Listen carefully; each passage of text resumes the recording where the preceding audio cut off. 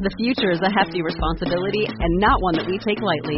But then taking things lightly has never been what Hefty is about. That's why we've created the Hefty Renew program that turns hard-to-recycle plastics into valuable resources like park benches and building materials. To participate, simply fill up an orange Hefty Renew bag with accepted items, tie it up, and drop it in with your regular recycling. That's it. It's that easy. It's time to rethink recycling with Renew. Particular valued resources may vary by geography. More info available at heftyrenew.com. So Ken is asking me, David, how can I grow my service-based business? I've been doing it for a while, but I just feel a bit stuck and I don't seem to have enough customers and clients. I don't really have people coming in. I'm worried about my business, whether it will last. You know, one more economic crisis and my business is gone. Welcome to the Self-Belief Chief podcast. You're here with David Holman. Make sure to subscribe to the podcast if you haven't done so already for the latest information, research, conversations on self-belief. And let's begin. So Ken's worrying about his business. He's anxious and stressed, as many people listening will be able to relate to this, how difficult it is to run a service-based business, to be able to help and provide value for other people, which is what we ultimately want to do, but we've got to bring in the money. We've got to make the money. We've got to have a business growing, don't we? So he's struggling with his business, and I really want to go back to basics with him. I really want him to understand what it is he's ultimately trying to do. So I asked Ken, who is your ideal customer? Ken thinks about it and he goes, it's anyone who's got an interest in this area, in this thing that I do, and anyone who has an interest in, anything to do with health. And I said, Ken, who is your ideal customer? He tries to answer again with the same level of hesitation and spluttering. So I ask him again. What becomes clear is Ken doesn't know who his ideal customer is. And if you don't know who your ideal customer is, then what are you aiming all your services at? The biggest issue I see with a lot of service-based businesses is they fall in love with their business. They fall in love with their products and services, instead of falling in love with their ideal customer. That's who you've got to fall in love with. You've got to fall in love with who they are, what they value and what they need. But too many people kind of design a product that looks cool to them and they get really excited about it and passionate and then they go and do that. But it's not necessarily what the ideal customer wants. Now, I made this mistake in my business for years. So I'm not trying to say this from a point of, I know everything.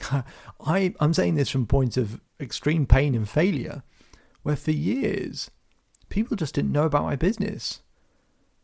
Because I didn't know how to position myself well enough. Because I didn't really know who my ideal clients were.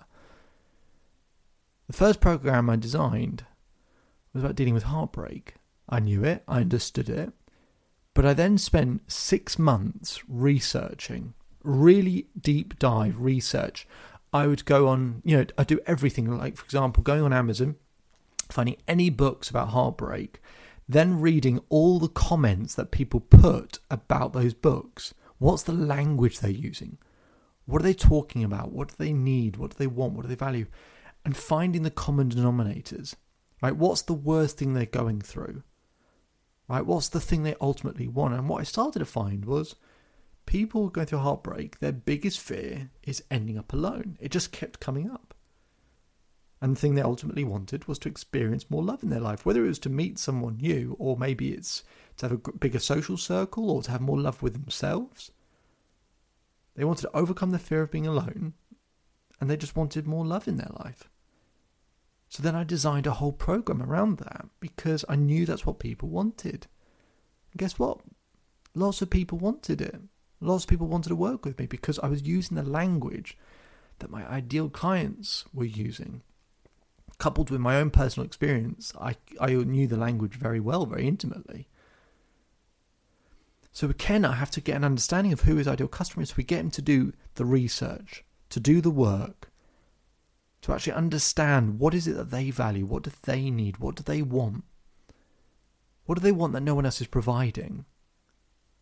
So he does this research. It takes a lot of time to do the research. There's no shortcut, there really isn't.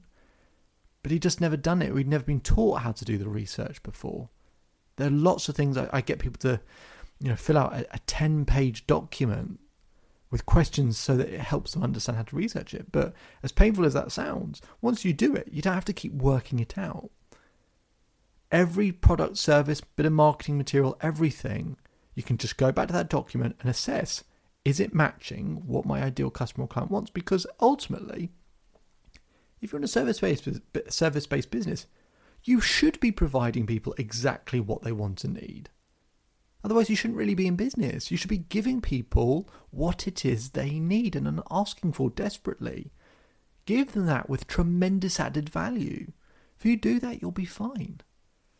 So, I'm having these conversations with Ken. He does the research, he comes back and he gets an understanding. And then we look at his existing products and services.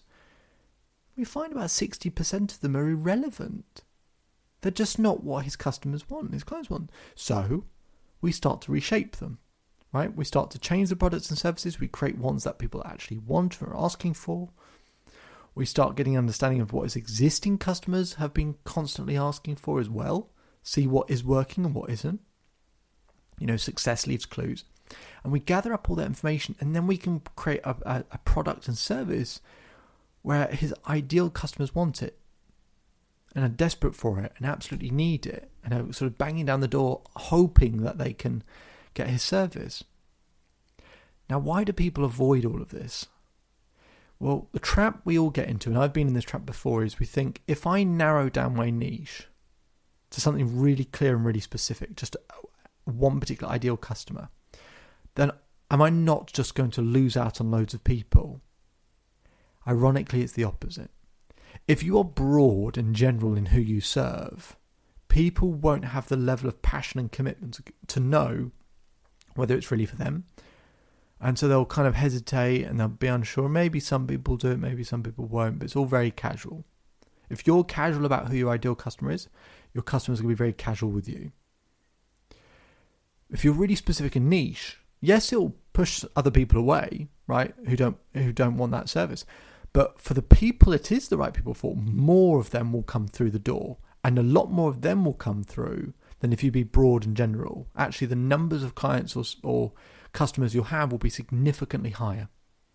So do the research. If you get the bullseye right, it's then very easy to know what services and products to then create.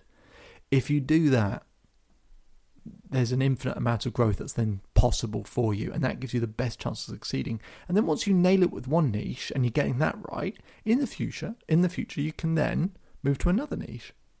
Right? You can keep that one niche going that's working, leave that alone, and then you can move to another sub-niche or another niche and start working on that so you can open up your product line. But don't go too broad too quickly. Be nice and specific at the start, or if you're struggling, be nice and specific. Really expertly serve one group of people and position yourself as an expert at that thing, right? If you fall in love with your ideal customer, work out the language that they use and what they value and need, provide a product and service that meets that exact need, you can start positioning yourself as an expert at that thing. And people want to work with experts, not generalists. My name is David Holman. If you change today, today will change your life. So enjoy the rest of your day. Enjoy the rest of your life. If you want more information, visit the Self-Believe Chief website. There's hundreds and hundreds of free hours of free content on there. Otherwise, I'll speak to you again soon.